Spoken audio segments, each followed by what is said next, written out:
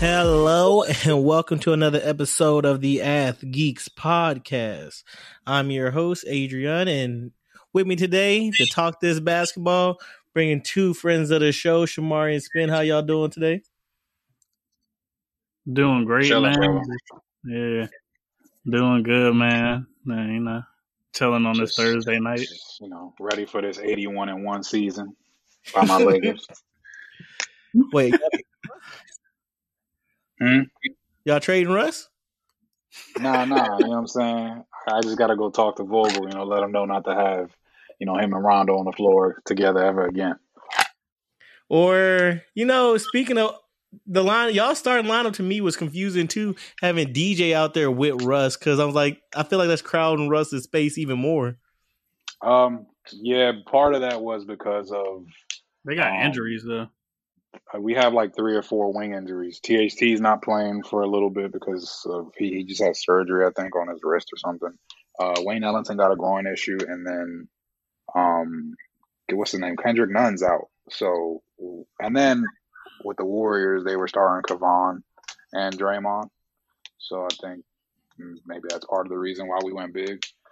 Because I think the lineups are going to be really different throughout the season. It's not going to be anything consistent, especially with Vogel, because he doesn't know what he's doing sometimes. So. Yeah, I mean that's just so. Yeah, that's I hate when you can't get a consistent starting lineup, not due to injury, but just because your coach keeps changing it. Because you can't get. I don't feel like the players can get a good flow together if they don't have a consistent unit where they're running with these group of guys.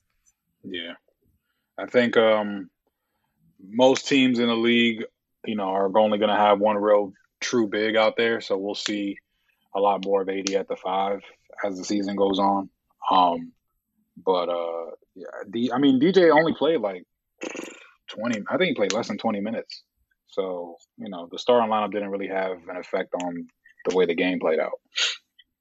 Yeah, I was just talking about the starting line. I know that didn't affect the rest of the game with Russ and everything. I was just saying I just don't like it with the spacing issue. I just think that's like a weird thing. Because I said the same thing about the Cavs too, with the spacing thing. But so what all takeaways do you have as a Lakers fan after game 1? The most important aspect would be that LeBron looks 100% from that ankle injury. Like he just doesn't look like he's scared to jump. He has the lift, and even though obviously he's in his 19th year, he's not supposed to look like the best version of himself athletically. He just looks healthy. AD was on point. He's clearly added some weight to his frame, so he's heavier, which I don't know if that's really a good thing because we all know him to be fragile. Even though he fights and plays through injuries, he's always falling, and it's like I want to cover my eyes every time I watch him play and get hit. But he played well. Him and LeBron obviously are 1-2. I'm really glad to see that they just didn't come out there rusty. They were ready to go. Russ, obviously, he's an enigma because he's such a tenacious player who can get you going in transition. And, he can, obviously fill up the stat sheet. But playing alongside LeBron, he's going to have to adjust because he's so used to being ball dominant that, LeBron, while he can play off ball, you just got to kind of make way. You know what I'm saying? So, I don't know. I'm going to give Russ till midseason, just like last year with the way he was with the Wizards. Obviously, their personnel is much different. So he had a lot more of a chance to succeed statistically. But last year he started off really slow, and it wasn't until about the middle of the year where he started to pick things up. So I'm going to give him till the middle of the year. But I just think that Vogel needs to just be smarter. He needs to prioritize offensive fluidity when it comes to his rotations. Defense is important, but if your defense is out there, causing stops, creating turnovers, what good does it do if your offense in the half court is doing nothing but putting up bad shots or getting turnovers themselves, So I think we'll be fine, but we just got to get the rotations right now. We got a lot of guys that got a lot of miles and age on their legs. They're not the best on-ball defenders, but collectively we can do some things if we get the right people on the floor at the right time. So you like your title hopes? Mm-hmm. Yeah, I still like our title hopes. Because, as hard as the West is, the only 2 teams that I feel as though can in terms of, on paper, because obviously the season just started, can really give us some trouble in a series would be the Nuggets and, well, excuse me, the Nuggets, the Suns, and the Jazz, because those guys all mesh really well. But, time will tell. But I still like our title hopes. It's just going to be a dogfight every step of the way. Nothing's going to be easy at all. Yeah. So, Spin, as someone who watched Russ all last year, do you feel like this season with him with the slow starts or him usually having these slow starts is going to be about the same, or do you think it's going to be different this year because he's in a Lakers jersey, a little more miles on his legs, a little less spacing, or do you think he's still going to have that, first half bag, second half bounce back? Well, I think like with Russ, like last year, his slow start was like more attributed to like he was playing through like a torn quad or some crazy injury and COVID too.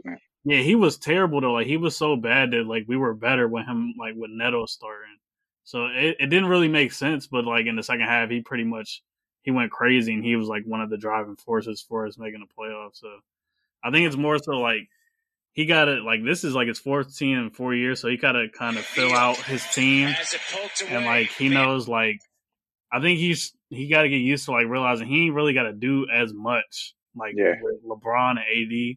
Like where he was on the Wizards and it was him and Bill, so he was having to create. But I think also he's going to rely on the shooters and stuff being there. So I don't think this is like, jokes flying right now, obviously, because, people like seeing the Lakers lose. But I think they're still going to be one of the best teams in the league. They just got to get their guys back. They definitely need to shoot well around them. But besides that, I don't think it's nothing really to worry about, Russ. Do you still like their title chances? Yeah, I think, like he was saying, like I think they're the favorite to come out the West, but I think it's just they're gonna have to. I mean, obviously they're not always gonna start Jordan, but like they gotta definitely space the floor and like play AD at the 5 more with that lineup because they can really run with all those people with Russ. LeBron and AD, but yeah, just get shooters and people that play their role, and I think they'll be straight. They got enough like really good role players like Melo looked really good the other day and stuff. So I think they'll be straight. We've been talking about the Lakers, but what about the Warriors? How do y'all feel about the Warriors? You think? I know Klay has been out for 2 years. What do y'all see? I've seen a lot of things about Klay too. I've seen a lot of people say Klay's going to come back good. Some people say Klay's going to come back washed. Some people have said the Warriors should trade Klay and package him instead of Wiggins along with the young players to get a star to try to go that route. Go ahead, man. No, I was going to say it was funny because I was listening to you the other day, actually, Adrian, and you were talking about what do you think they were going to be like the 8th or 9th seed? Yeah, the Warriors, and I kind of like agree more along that lines. But like I saw the other day, like Vegas has the Warriors as like the 4th best odds to win the chip, and maybe I'm missing something because they are deep, but I guess they're counting on Klay coming back being the same, and he doesn't really rely on his athleticism so much as just he's a defensive player. But like I think they're counting on a lot from Steph and Klay for them to be saying like they're top 5, like final, like to win the chip favorite. So I just don't see that. I mean, they added Otto Porter Jr., who, as you know, you watched him when he was with the Wizards. Yeah, and I think he's a perfect fit for them, honestly, because he's a really selfless player and he's going to pass and hit his corner threes, play a little bit of defense, but they're not going to need him to do a lot. Yeah. I think for them to take that next step, they would need Wiseman to be, I guess, kind of like the player they're expecting him to be. Yeah. I think the Warriors have pretty good title chances. They haven't been with Klay since 2019, right? The finals. Yeah, I heard that. So they're used to playing without him at this point. And Steve Kerr obviously has done a pretty good job with what they've got. They've obviously missed the playoffs the last 2 years, but seeing what they've been able to do with their shooting, even though we can tell that Klay's not there, they've still been shooting the ball pretty well. They got a lot younger after this past offseason with their 2 lotto picks. And Jordan Poole is a guy right now that's favored to win most improved or 6th man, obviously banking on when Klay returns. But those guys pass the ball incredibly well, and they've done that since like the inception of this whole Warriors, dynasty. You know what I'm saying? So they move the ball really well. They keep defenses on their toes. And I personally think that they make the playoffs this year. I don't think that they end up. I actually won't be surprised if they don't end up as a really low seed. If they're middle of the pack, 4 or 5, I'm not going to be surprised. I think when Clay comes back, like Spence said, he doesn't rely on athleticism. He's a guy that can move around and hit open shots and even hit a lot of contested shots off catch and shoot. I think if anything, maybe we got to question or have concerns about his ability to be an on-ball defender from the Achilles and ACL tear. Mm-hmm. But I don't think it's going to – once he's back healthy, he's back. You know what I'm saying? The Warriors, they pretty much rely on Steph, and Steph is still playing at an MVP level. So as far as Wiseman's concerned, I always felt like, well, obviously since last year, I felt like Steve Kerr really just doesn't do well with centering offenses around big men that are, actually skilled. But because Wiseman is so young, and when he got drafted, he was only like a few months removed from high school, and he only played 3 college games. It was an adjustment for him. So once he's back, I think things will get rolling. But I like the Warriors title chances. For me, they're not really underdogs. People might not be expecting them to win a title or even make it all the way to the Western Conference Finals. But as long as you got Steph, Clay is coming back, and you got all those shooters on your team, to me, they're not underdogs. These are guys it's like, for me, as a Lakers fan, that's the one team that, like, I hate watching my team play again. Because we're constantly zeroing in and chasing Steph like we did in Game 1. And we did a good job. We contained him. He only shot 5 of 20 or whatever it was, even though he had a triple-double. But everyone else gets going. You know what I'm saying? So I think the Warriors will be straight. Yeah, I agree they're going to be straight. I'm just questioning how Clay comes back, because I'm never going to question a shooter. The shot's always going to be there. It's just the defensive factor for me, because he's supposed to be their best on-ball defender. So who's going to be that pure on-ball defender? A lot of that responsibility is going to go to Wiggins, and Wiggins did play well as an on-ball defender last year. But is he going to take another step and be that number one defensive guy? Because Draymond is their best defender, but he's not guarding the best player on the perimeter. Right. So, and they got Kuminga, right? Like he'll be there. Yeah, they have Kuminga, but he's young, so we got to see. Yeah, but again, young, so we got to are you really betting on rookies to be, So that's a lot of pressure to put on them. I think with that though, that's one of their weaker points with their last couple teams. Like, they just haven't been deep at all, so that could help for sure. Yeah. And they still do have Iguodala as a defender, but he's much older, so he's obviously not who he used to be anymore. They've got some pretty solid depth going into. Yeah, they do got solid depth. I actually like their depth. I like it a lot. But we've been talking about them for a while. Let's jump over to the other game that night. How do y'all feel about? Do you feel that the Nets are vulnerable with just 2 stars? Because I said I feel like their team is built to be around 3 stars. How they have it, because they don't have as much depth and everything. I feel like they're a 3-star team, and with only 2 stars, they're going to be more vulnerable. I mean, they didn't necessarily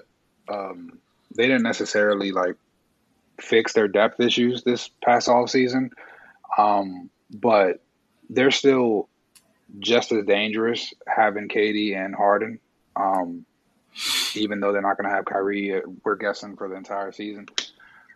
But the thing is that what they should have prioritized is defense. And those guys can't guard anybody. So night in, night out, it's going to be, we got to use our 2 superstar players to outscore the opposing team.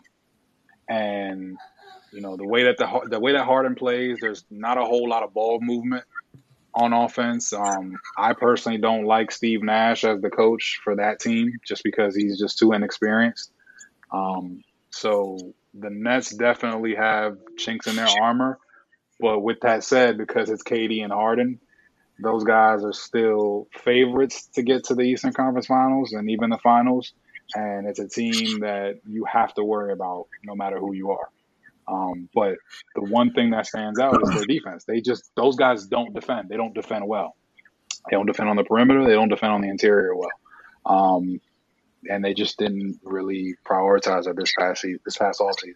So Even though those guys can go out there and beat anybody, playoff time comes around, 7-game series.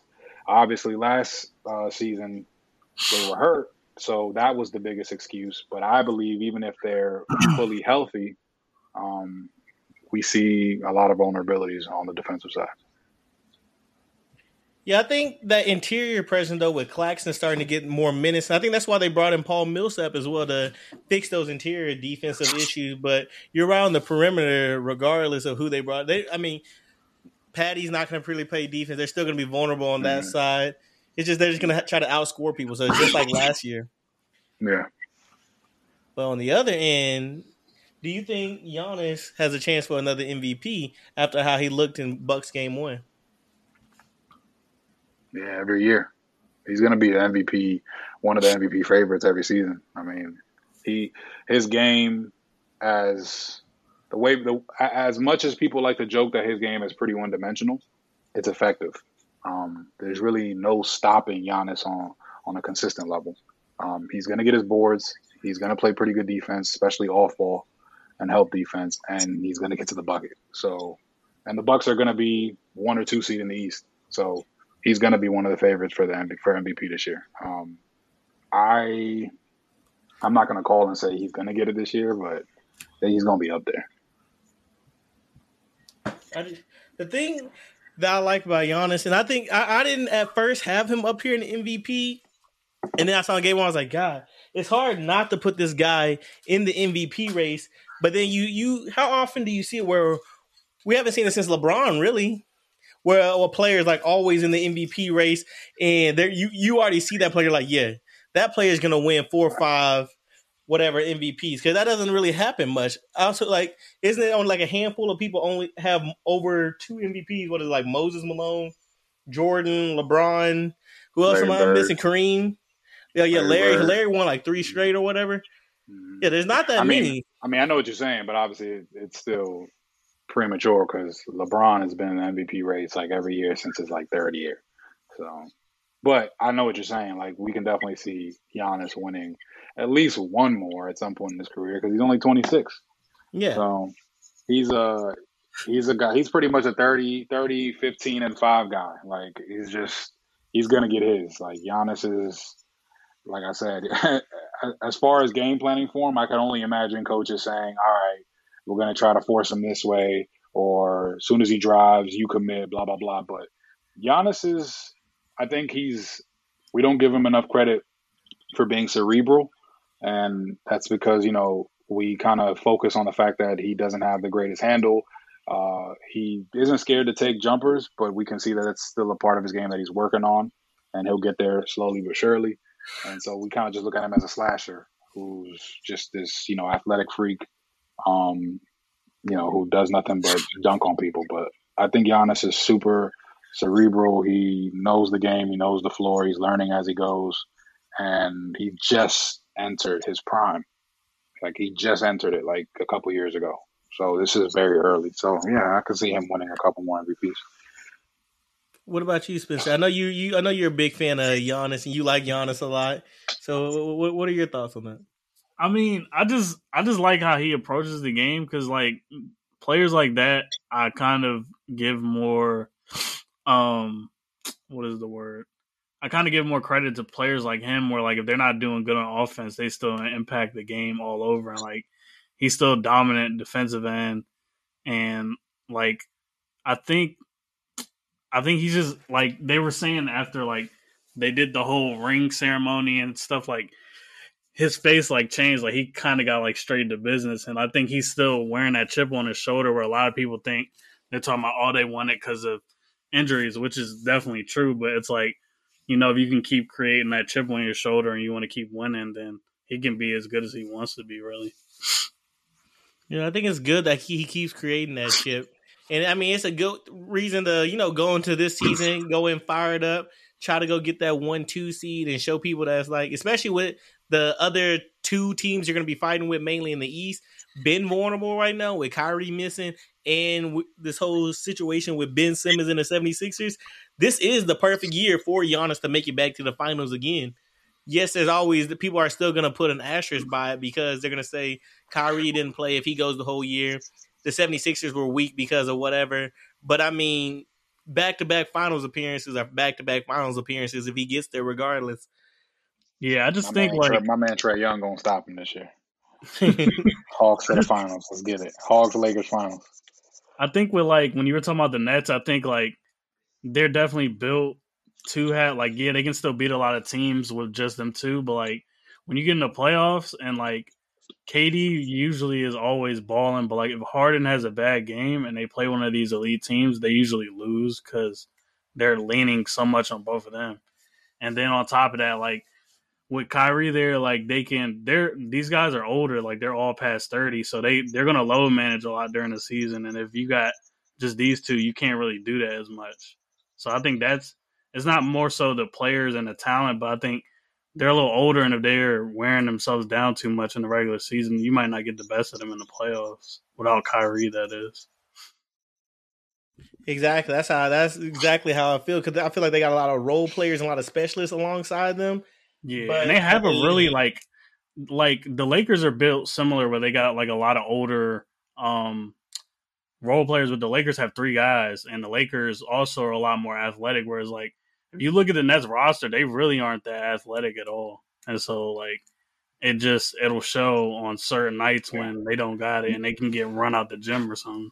Like they're going The biggest difference isn't really age either. It's just the Nets don't have guys that can go and create offense for themselves.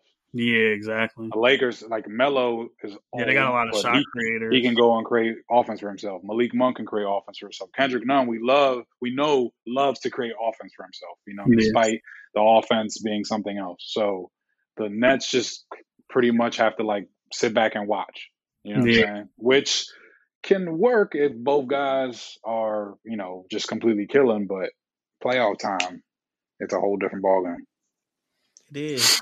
So let's jump into the next night and let's talk about the Wizards first. How does it feel to have your team be 1-0? I saw that video of Bradley Beal saying, "When's the parade?" Dog, yeah, he said that's his third time in his career winning an opening game. Yeah, that's terrible. He wants to stay in DC. What a bum. Hey man, he's loyal for some reason. I don't know, but I mean, I think like the Raptors were favored to win, and so like I mean, obviously people thought we would be. I didn't expect us to go in there and win like that, but it looks like a completely different team.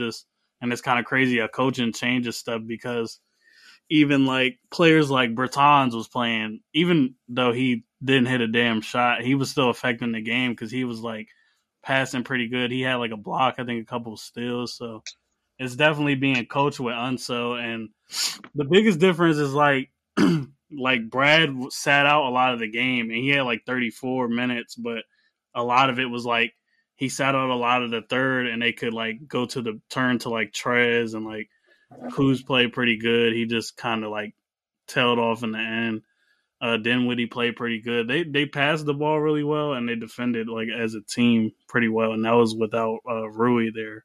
So I think they'll be competitive this year. I don't think they'll be like no top team, but I think they can definitely be like a bottom like 7-8 seed unless somebody like breaks out and surprises.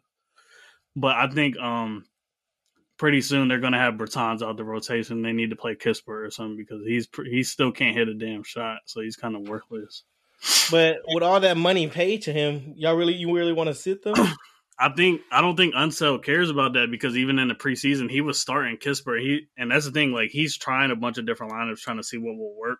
And then even like they got Thomas Bryant who's going to come back in December, so they're gonna have to either trade some people, and they can't really trade Bertans unless they try to attach a pick to him. But somebody who's making money is going to be sitting, and he probably is going to be the odd man out because he just doesn't bring anything if he's not hitting shots. But like I said, I gave him credit yesterday because he was at least affecting the game when he wasn't shooting well. But yeah, I was. I think with that game yesterday, I was just really surprised because like Trez was like pretty much every time he's in the paint, he's finishing everything, and he isn't like the best defender, and it's going to show on certain nights, but he's definitely worthy of like he said last year he felt like was a year off for him because the Lakers barely even played him, and I mean it makes sense because the Lakers have a lot of defenders, but like he can he can score a lot. Like he was 6th man of the year for a reason. So Yeah, just wait till y'all play. Wait till he's in them situations with them real skilled tall bigs. But yeah, but he I think is, that's the thing with our centers. Like we got 3 different types. Like you got Gafford who played only 22 minutes and had like 4 blocks. It felt like he was blocking everything. yeah, And then you got, if they decide to keep Bryant, he has an expiring contract, but he like hit 42% of his threes. So like they got different looks they can do at center. And I don't think yeah. they should have to force Trez out there against bad matchups. But yeah, he definitely plays with a lot of passion, and hopefully it wears out. And like Unseld was actually drawing stuff up for Denny, and Denny had a pretty good game. It just looks like a team where a coach is actually trying to do stuff for the players and not just running Brad and Russ out there and they just do their own thing. Yeah, that's the best part. Seeing that other players are getting involved, seeing everything like that. Because that was my biggest thing with y'all. I want to see what y'all's young guys can do and what the young talent can do. And I didn't really get to see much of that last year. That's what I'm hoping for in watching y'all's games this year. Because I really do like Denny, and I want to see more of him. I think like one of the things that encouraged me when we first got Unseld was he like highlighted how we were like 27th or 28th in passing, and like I mean that makes sense when you have Brad and Russ dominating the ball, but he just wanted to make sure get ball movement and stuff, and I mean it shows in games because you're gonna get people open and create offense like that if instead of just having the ball stick. Yeah. So the Raptors aren't good, so I'm not going to take too much from it. But I'm about to say they're trying to at least play defense this year. Like I never seen them hold a team to 37.5 all year last year, and they held the Raptors to 37. So in the first, the Raptors don't. That's the biggest thing with the Raptors too right now. They got to figure out scoring wise. Yes, Van Fleet can score. The Raptors play really good defense though, and that's what I'm saying. They're going to be good defense. They're going to be good defenders. They're just not the offensive ends where they're going to have to figure out because they don't have a true number one option. That even when Siakam gets back, that's still another defensive, long, athletic wing to go along with OG, go along with Scotty, go along with Gary Trent. That's just they got a lot of like defenders. Even like with Precious and everything. So like, where is all the other offense going to come from outside of Van Fleet and Dragic? Like that's the question that I have for the Raptors, and that's why I don't think they're going to be as good. But I think they can still make some noise just off of like how the Knicks did last year on their defense alone. Yeah, exactly.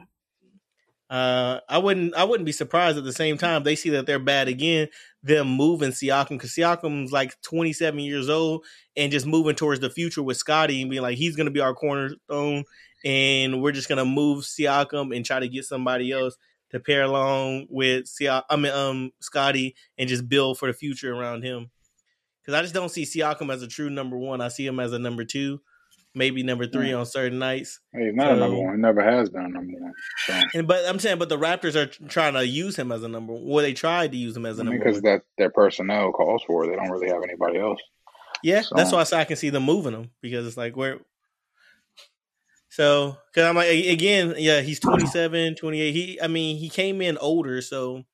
I know he hasn't been around for too long, but he was an older player. Shoot, I'd take him. I don't know what we would give up, but. Well, why would you take him if you already have Rui and Denny? You have wings. Young wings. He's not really a wing though. They'll play him as a forward. I feel like. I think Brad in the first is a good swap. Yeah. Okay. Okay. Yeah, but what about that Celtics game? I'm not gonna lie to y'all, broke my heart. A lot of things. Stank. Yeah, I was keeping up with it. I thought y'all was like going to win for sure. I seen Brown going off, and then I see overtime. I'm like, wow. Yeah, I have. Some, y'all came back. I was gonna say they weren't gonna win. The Knicks should have finished it in regulation. Yeah. The Knicks should have. Grant Williams and Jalen basically dragged them into overtime. They got hot and they did what they were supposed to. But I'm still questioning a lot of things from Udoka because one, playing his starters that many minutes day one of the NBA season, there's no reason that Yeah, he's treated like it was a playoff game. Jaylen Brown, 45 minutes. Marcus Smart, 45 minutes. Robert Williams, almost 45 minutes. Jason Tatum, I almost 45 minutes. mean, What game one? That also says something to y'all. 180. But y'all also had injuries too. yeah. But we I was gonna did. say maybe it could be a blessing in disguise. Like the players, obviously the first game of the year, you coming off the off season. It could be a testament to like, yo, like, are we ready for the long haul? Like, you know what I'm saying? Like, are we in shape? Are we conditioned well? And I mean, shit, it was a good game. I mean, Obviously, it was still a good game, Jason and we weren't Tatum missing stunk people. it up. But Woo, that man was 7 of 30. Yeah, okay, and that's another had thing. Jason Tatum played well, the Celtics easily win that. Yeah, but like I said, I still have a lot of things. Have you watched some of the lineups he threw out there too? There was a lot of lineups where Tatum was at the 5, or he had Romeo Langford at the 4. Because I know we don't have the best bench depth right now, big man wise, because Cantor's out and Horford's out, so we don't have another big man behind Rob Williams. But we kept running into those small ball lineups to where we had no big on the floor, and we were just getting killed. Like Sims was killing us. Obi Toppin started catching lobs. Julius Randle was killing us, and it was just like, I know we gotta do something. We gotta switch it. I don't want to see Romeo Langford guarding Julius Randle. Especially when Rob Williams is on the floor. If Robert Williams is on the floor, I think y'all not having Horford. I mean, y'all definitely dependent on Horford because. He's gonna. I mean, Robert Williams is probably your only true big that y'all was playing yesterday. Like Grant Williams, he played great too. Yeah, he was our only. Didn't have a foul until overtime. Yeah, he was, and he had 5 blocks too. And he said himself he wasn't in good shape. He was dying because that's why I was surprised he played so much, because in practice and everything before that, they were saying he wasn't in shape. He didn't come into the season in shape. He came in out of shape, and they're trying to work his conditioning back. And then he come out and play 44 minutes. And so that was kind of caught me off guard. But going back to the Jason Tatum playing poorly thing, Jaylen Brown did say after the game, he was talking about, because they asked some questions, obviously, about it.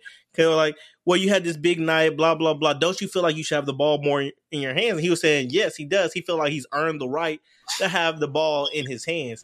Because you would see, Jaylen Brown was cooking in that first half. If you pay attention to the second half, a lot of time they were running the offense through Tatum. Tatum had the ball. Jaylen Brown wasn't really involved in the offense anymore. And I get that Jason Tatum's our franchise cornerstone. He's our guy. Yeah, he's our guy. But if Jaylen Brown is cooking and it's his night, then I feel like he needs to take that back seat and realize that it's not his night, and let Jaylen Brown and let the offense. Because Jaylen Brown wasn't even always talking about scoring, because they weren't even asking about scoring. They were talking about even he wants the ball in his hands and trust he can make the right decision. If they bring extra help, trust that he can make the extra pass. Trust that he can make the right decision running the offense through him.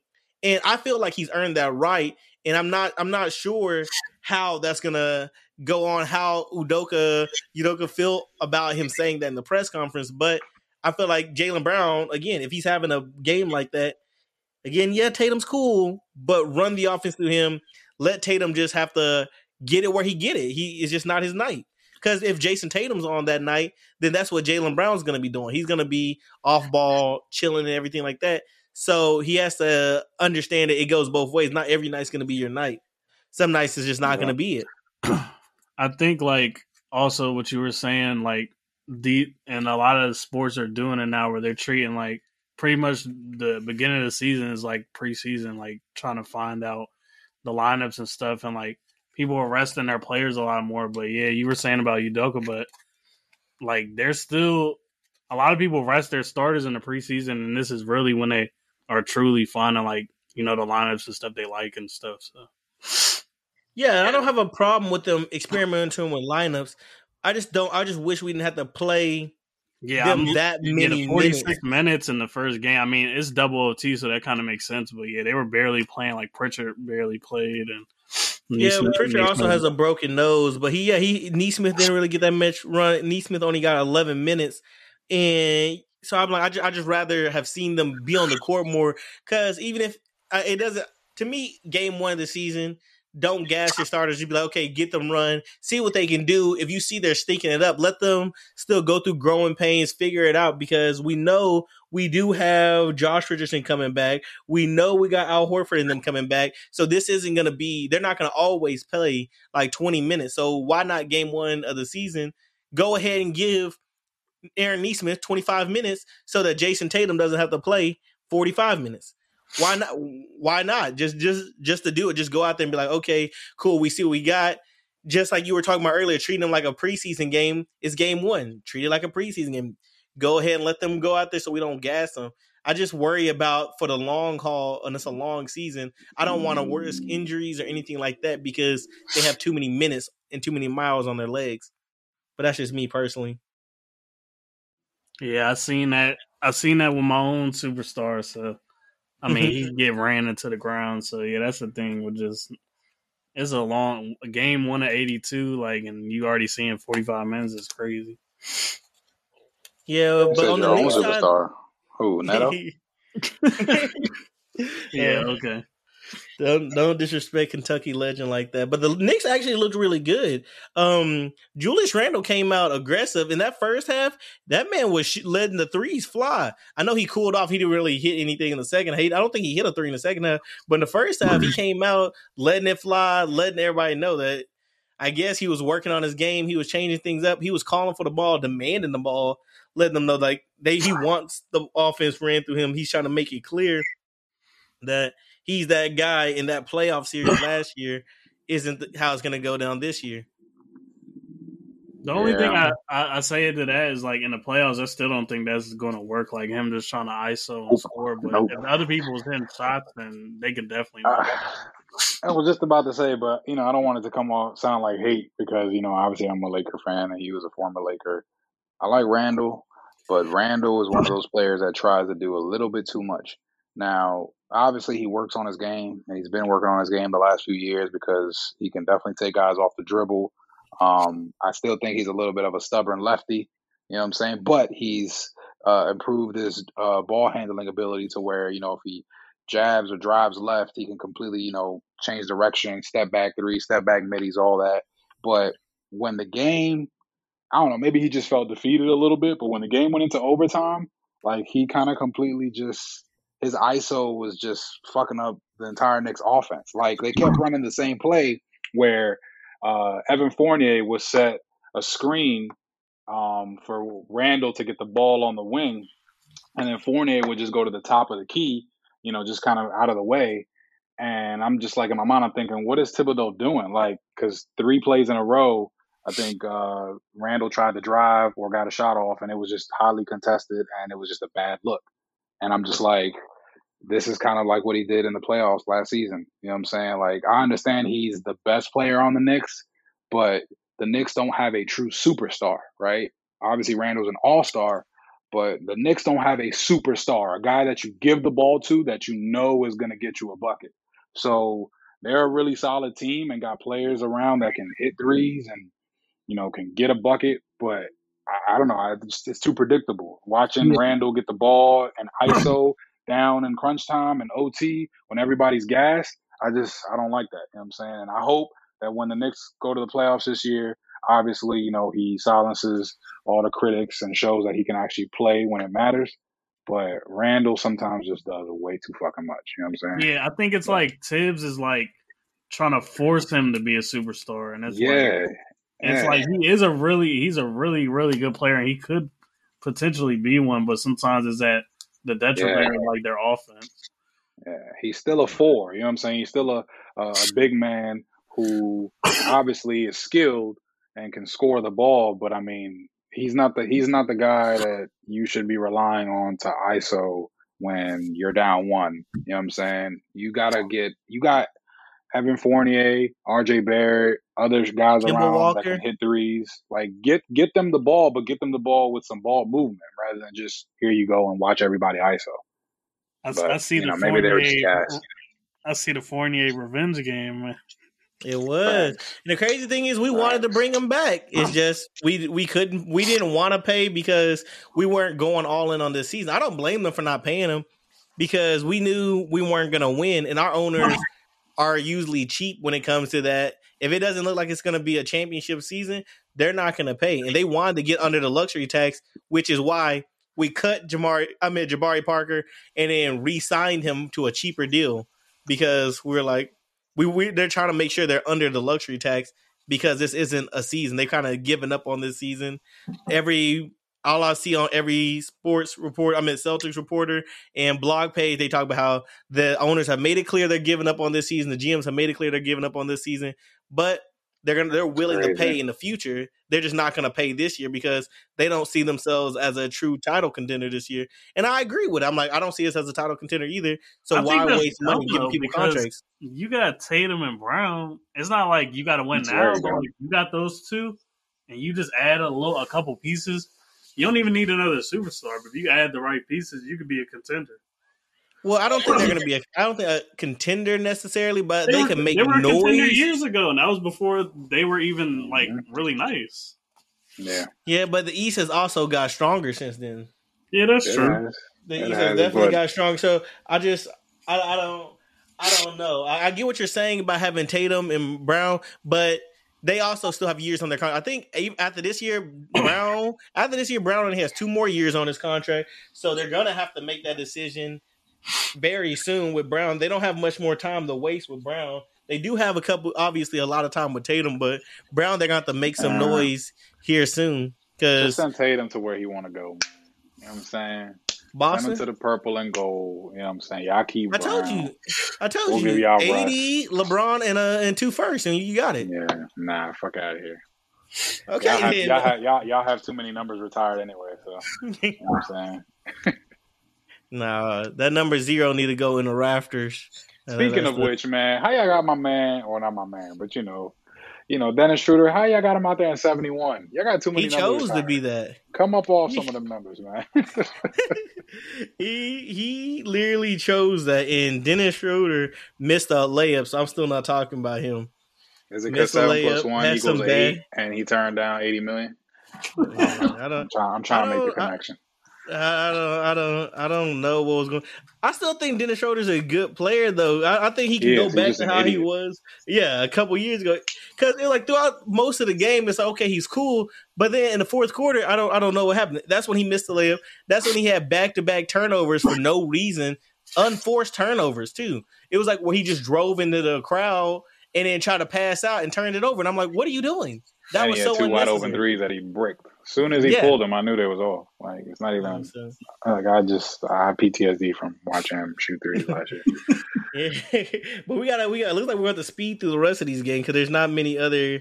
There's not much time left, and we still got a lot more games to discuss. But talk about your man Jalen Green. Nah, I'm just kidding. Yeah, that man. I mean, everybody on the Rockets struggled that game. Like nobody had a good game. Christian Wood was awful.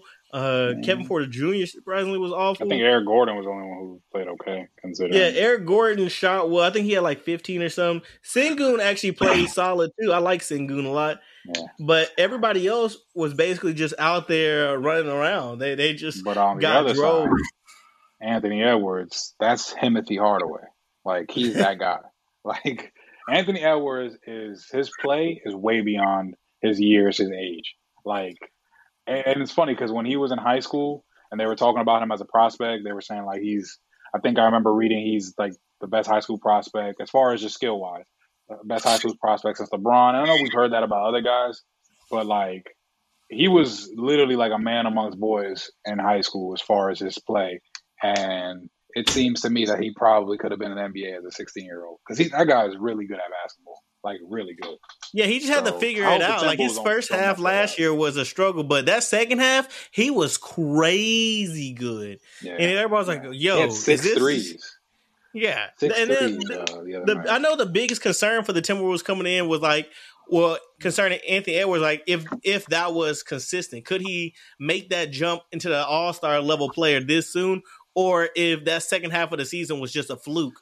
And it's looking like he really is ready to make that jump and jump sooner than a lot of people thought. And he might he might be the best player in this class. He He's making his argument. I know a lot of people are gonna say clear cut LaMelo, but he's making his argument that he might be the best player in this draft. Probably, but LaMelo is not going to slow down. Like LaMelo is just his play, I guess his mechanics are a little bit unorthodox. Obviously, when he shoots, it's like he takes like a little bunny hop, and his knees look like he's like knock-kneed sometimes. And obviously, him being 6'7", he's lanky. He has really good wingspan. So when he plays, like we still kind of get that vibe when he was a 15-year-old at Chino Hills just throwing up half-court shots. Like when I watch him play, I feel like I'm watching this goofy kid who's just really good. But like LaMelo is one of those super cerebral players too. Like he's clearly a facilitator, but he definitely doesn't shy away from scoring. And I love that about his game is that he's going to go get his buckets, but at the same time he can see the rest of the floor. So yeah, Ant may end up being better than him, but I think it's pretty neck and neck. You know what I'm saying? Like, it could just be a 1A, 1B thing where they're both. Yeah. Or hopefully not, but maybe this is kind of like, what was it, the 84 draft or 83 draft? I think it was 84 when, you had Hakeem at 1, MJ was 3rd. And that was 84. Hopefully James Wiseman ain't Sam Bowie. You know what I'm saying? But, those two guys, those are cornerstone guys, man. I hope Charlotte and Minnesota absolutely prioritize what the team needs around those two guys. Yeah, Minnesota looked really good, and Charlotte looked good too. I mean, you saw Gordon Hayward having a bounce back year. He looked like if he can stay healthy, he can be good. I mean, Gordon Hayward is nice. He just can't stay healthy. And if you saw he put up 27. He was doing his thing. Yeah, no, I don't front. Gordon Hayward can play basketball. Yeah. And that Pacers team was looking good too. I'm a big fan of that Pacers team. If they can get fully healthy, I think that Pacers team can make some noise. They can be on like the Atlanta Hawks like 4 threes or something, if I'm not mistaken. Yeah, you see, so you got Duarte out there cooking, Sabonis cooking, Turner doing his thing still, blocking shot, and I like Brogdon a lot. I just think whenever Karis LeVert comes back and TJ Warren, because you got to remember they're still not back yet, they're still hurt. Mm-hmm. That's why I think this team can make noise and be like that Atlanta Hawk level team if they stay healthy. Matters too, right? Because is this Carlisle's first year back as a Pacers coach? Yeah, this is first year. Last year. No, this is first year. Yeah, so Carlisle's an experienced coach who's won a championship. So, I think those guys. What did they finish last year? As a 10th seed and they were in the play-in or something like that, or the 9th seed? So yeah, I think those guys can definitely lock in. And that was with injuries and stuff. I'll definitely be better than the Wizards. Hey, they got smacked by us. That's just because Russ played like the greatest player ever against them. Facts. Y'all lost. Y'all don't got Russ ain't there to save y'all this year. Well, we got Dinwiddie. We'll be all right. Dinwiddie was stinky, but it's first game of the season. He was playing all right in the beginning, but he was pressing too much, some stuff. But I like how he can get to the rack really easy. Yeah. What about that Cavaliers game? Because I know me and Shamar already talked about that earlier. I still think it's weird how they're using Evan Mobley, even though Evan Mobley still played well. He's playing well in spite of Cleveland because they're using him really weird. You saw it? Jared Allen. Yeah, you had Lowry starting at small forward, Jared Allen starting at center, and Mobley out there. And you had Mobley on the perimeter a lot. Even though he still scored a lot in the paint, you saw him a lot not being just around the painted area, which is where I would want him to be. I want him to be able to go inside and out. Luckily, like I told you, Mobley is a skilled 5, so he can put the ball on the floor. He can catch it at the top of the key. He can catch it, about 20 feet out, 15 feet out, and make something happen. So I don't think it'll hinder him too much. But, yeah, I mean, as far as just getting his full potential maybe this early on, it doesn't make sense. But, I mean, hey, they gave $100 million to Jared Allen. Not saying he didn't deserve it.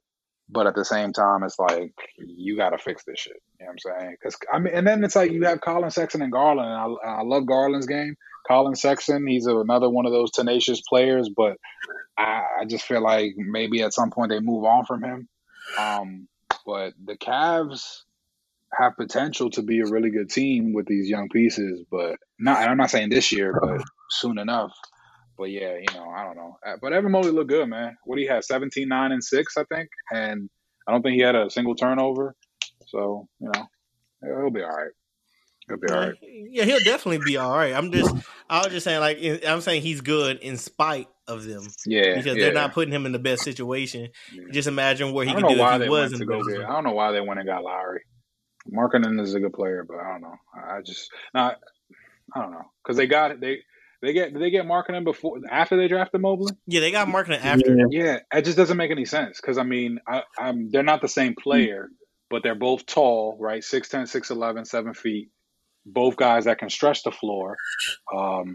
Even though Lowry is a much better shooter from three. But it's just, I don't know. It's weird. Maybe they were just looking to just grab whatever talent they could. I don't know. At first, I thought they were like gonna run that Evan Mobley. I figured they were gonna run Evan Mobley off the bench as the sixth man so that he could operate in his own space and have Lauri Markkanen as that starting power forward. And then just when Allen comes out that first minute, obviously him and Mobley are gonna play together. But in that very first stretch, bring Allen out, bring Mobley in, and just let Mobley run the show. Yeah. That's what I figured they were going to do, but obviously they're just going to start them together, which is strange, but it is what it is. I like Darius Garland. He had that double-double, even though he didn't shoot the best. I'm still very hard on Garland too. I think that in the next couple years, he could be a top 10 point guard in the league. I really like Darius Garland. I think he has really high potential as a true point guard. But Ja Morant on the other side, speaking of point guards, looked really good as well. I mean, he had damn near 40, and I mean, he picked up where he left off. That team's still going to be scheduled to make some noise. I'm upset that I wanted to see Zaire do more. I mean, I know he only took like 1 or 2 shots, but I did want to see what's called Zaire Williams do much more because I'm really highly on him too, even though he didn't play the best last year in college. It's going to be kind of tough though, because obviously Jaren Jackson is healthy, and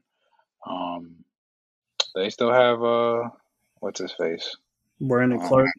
Brandon Clark, yeah, and then Desmond Bane's minutes are picking up, so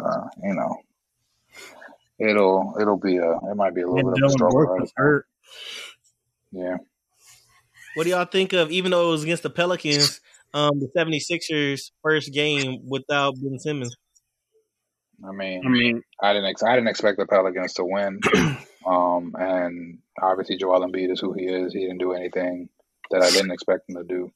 But to be honest with you, as far as Ben Simmons is concerned, even if there wasn't this whole fiasco going on, to me, Philly isn't a favorite for the East. Like, I know last year they had a really good year, right? Because they were the number 1 seed, right? Or the 2 seed? Yeah, they were the 1 seed. But like, regardless of what their record said, I wasn't convinced. I just wasn't convinced. You know what I'm saying? Because even if you take Ben Simmons out of the picture, like, they don't have the personnel at the 1 to really run the show. Tyrese Maxey, to me, as good as he is, he's not really like a scoring guard. He's not a playmaker. He's not a true 1 in the sense of, while he can go out and give you 20, he's running the show. You know what I'm saying? And even though Seth Curry is obviously, a threat from the perimeter, and they've got other guys, I don't know, man. I'm not convinced by the Sixers. I mean, I see what you mean about the playmaking thing. They don't have a true playmaker, and I feel like a championship team needs a true playmaker to actually make noise. For like when things slow down, your offense needs to get right. You need to have that true playmaker to get everybody ready and get everybody situated. And they don't have one of those people on their team. Yeah, I mean, because of what Ben Simmons isn't able to add to the offense specifically of the 76ers, him not being there, to me, doesn't make them that much worse. Like, I'm not trying to downplay Ben Simmons at all, because I know he's a all-defense guy. And when you have a 6'10" point guard, point forward, whatever you want to call him, I mean, shit, it's scary for opposing defenses, even if it's a guy that doesn't shoot the ball. But I don't think they're that much worse without him there. I think the fact that this whole thing is becoming, or is, a distraction, a mental drain, will affect their play, and we won't be able to really tell, obviously, because it's all internal. But them beating the Pelicans, it's not a shock, and with or without Ben Simmons, I think those guys are going to be in the playoffs, but they're not going to be a favorite. So I don't know. I think that's just depending me. on what they can trade Ben Simmons for, I think they can. Daryl Morey has already pretty much said that he's standing his ground. I think Daryl Morey, we all know he was asking for too much, which is why they weren't able to trade him before the draft or during the draft. And then two, I think he's trying to like teach Ben Simmons a lesson somewhat in a way. He already doesn't like, Clutch, sports agency, Rich Paul, all that shit. And that's obviously Ben Simmons' representation. So he's not trying to let Ben Simmons off the hook in a sense, even if he can get something, decent in return as far as draft picks or assets, young players, whatever it may be. So they said he's gonna hold his ground. Like this is gonna be, Ben Simmons might not go anywhere this year. Whether we see him play or not. So I don't know. It's just a shit show. I personally, don't get me wrong. I think Ben Simmons could be more professional, but if someone made it clear they don't want to be there, regardless of what the reason is, like if you think he's being a baby because the fans are turning on him, quote unquote, if someone doesn't want to be there, and this is someone that you've invested in, invested a lot of money in, you probably might want to get rid of him just for team morale's sake. And then your best player in Joel Embiid, who has injury history, is getting older. His knees have more miles on him. His back has more miles on it. You might want to do something. You know what I'm saying? I'm not saying like trade him and go into rebuild mode, but you're not going to rebuild, but you can't throw away this season not trading him because Embiid's health concerns and everything else doesn't just allow you to. Right. Embiid is gonna do his. Embiid goes out there and puts his body on the line, and he plays through injury.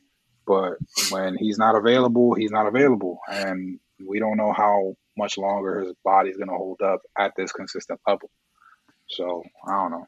Daryl Morey, I think, is being petty, and but it is what it is. I don't know. I still think the Sixers can be like really good. I don't know about a contender, but I think they could be like tops of the East even without Ben.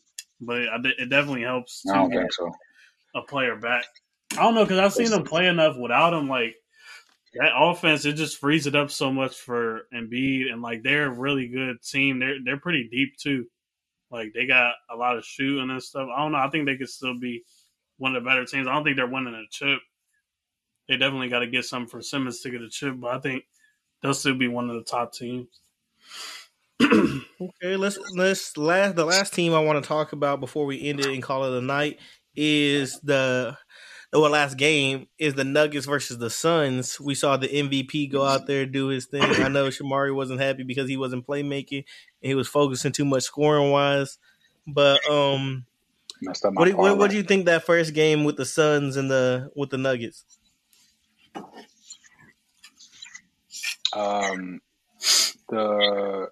The Nuggets look good. Obviously, I mean, both teams look good. I'm not gonna, even though the Suns lost, I'm not gonna completely shit on them. Devin Booker obviously was rusty. He didn't play well at all. CP3 was able to go out there and handle the floor. But it's not peak Suns, obviously relative to what we saw them do in the playoffs last year. But I had the Nuggets winning. I even had them on a parlay where I picked them money line. The Nuggets obviously don't have Jamal Murray, but I'm really impressed with their depth, or at least what their depth can execute. You know what I'm saying? Because they just gave $200 million to Michael Porter Jr. And even though he didn't have a bad night, he ain't have a $200 million performance. But you got other guys that step up. Will Barton. Morris. I think he just has to be more aggressive because he does have to be more aggressive. But I also believe that shooting well. Mike Malone, because remember during the bubble where I guess Michael Porter Jr. somewhat expressed frustrations with not getting enough play, right? Mike Malone kind of emphasized that you got to sort of not know your role, but you got to be able to fit into what the game plan is and what we're trying to accomplish as a team. Obviously, that team revolves around Jokic. Jokic won an MVP last year, but before winning the MVP, he was playing at an MVP level the season before. He produces. He's super smart. He's got great touch. And even though he just looks like a big, unathletic, goofy center, he makes things happen. But everybody else, keeps that well-oiled machine going. Like, You know, you're only as good as your bench, honestly. You're only as good as what your role players can do. You know what I'm saying? And I'm really impressed with the way the Nuggets play together as a unit. Them adding Jeff Green. Jeff Green is like one of those guys who will always be able to get a job because he's a two-way scorer. What I mean by that, not two-way as in defense, but he's able to score on the outside and score on the inside. You know what I'm saying? So, you know, the Suns, we know that's not their best basketball. They'll get better. Devin Booker is not going to go out there and shoot 3 of 15 or whatever it was every night or every other night. But, you know, yeah, man, the Nuggets are definitely one of the top 3 teams in the West. I think the only other team that you can convince me you have as a favorite over them in the West are the Jazz. You know what I'm saying? So the Jazz and obviously a fully healthy Lakers, but we got to see the Lakers. Lakers have to show improve because they obviously added a third star. You know what I'm saying? But as of where it stands right now, Nuggets and Jazz are probably the top 2 teams in the West. I think like the Suns, like it passed, but I think the Ayton thing that not getting solved might play on the court. Not like as in him playing bad, but just it's in the air that you know those other guys got paid or something. So I just wonder how that's going to play because also another reason they were saying they didn't offer him a max is because like Monty's not really big on trying to run the offense through him, and he was like banging the table for like Bridges and Shaman to get paid. So yeah. Definitely have to see how that plays out. I think they're still going to be a really good team, but it would have been a lot better and easier if like they already had paid him and that was solved. Because they said like he's not happy and he's still going to play, but it definitely could show like somewhere like in the locker room and stuff. Yeah, he'll get his somewhere else. I mean, all right. So I'm all about players getting paid, and I think the Suns should pay Ayton. But maybe this is an unpopular opinion. I can see why they're hesitant to give him that full max deal because Ayton is a very good player. He is a skilled big, but he's not skilled like Jokic, right? He can definitely, you know, stretch the floor out a little bit, shoot the midi pretty well, has good touch, can rebound the ball, as you would expect, the 7-footer to rebound, and is a pretty decent shot blocker. But there isn't anything about Ayton that immediately tells you, all right, like we have to keep him. You know what I'm saying? Like, so I can kind of see from a front office standpoint why they don't want to just give him his max. I do think he deserves it because, again, I'm all for players getting paid, especially when I think players have potential, when players obviously have showed improved. But maybe the Suns are now riding the coattails of what he was able to do in the playoffs against the Lakers. You know what I'm saying? Because everyone has their little shining moment, but then, you know, the light dwindles a little bit when you move on to the next opponent. So I don't know. I can, and like Spence said, what, you know, about Monty, I can see that being true. But yeah, maybe that definitely affects the way they play this year. Because even if Ayton goes out there and is a consummate professional, goes to practices hard, that's always going to be on the back of his mind. And that shit might show a little bit in body language and all that. So yeah, I was in like I really just wish they paid him.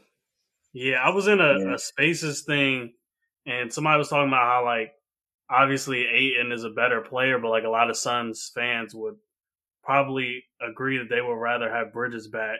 Well, they feel like he's more important just because of, like, what he provides 3 and D. Yeah. But so he fits today's basketball. Today's basketball is all about volume shooting and defense. You know what I'm saying? Yeah, exactly. But yeah, I wish we could have had more time to discuss all the games, but we had so many games. But 2 days into the NBA season, loving it. Can't wait for the whole season to keep going on. Let's go ahead and end this and throw this out. Thank you guys for showing up and coming out.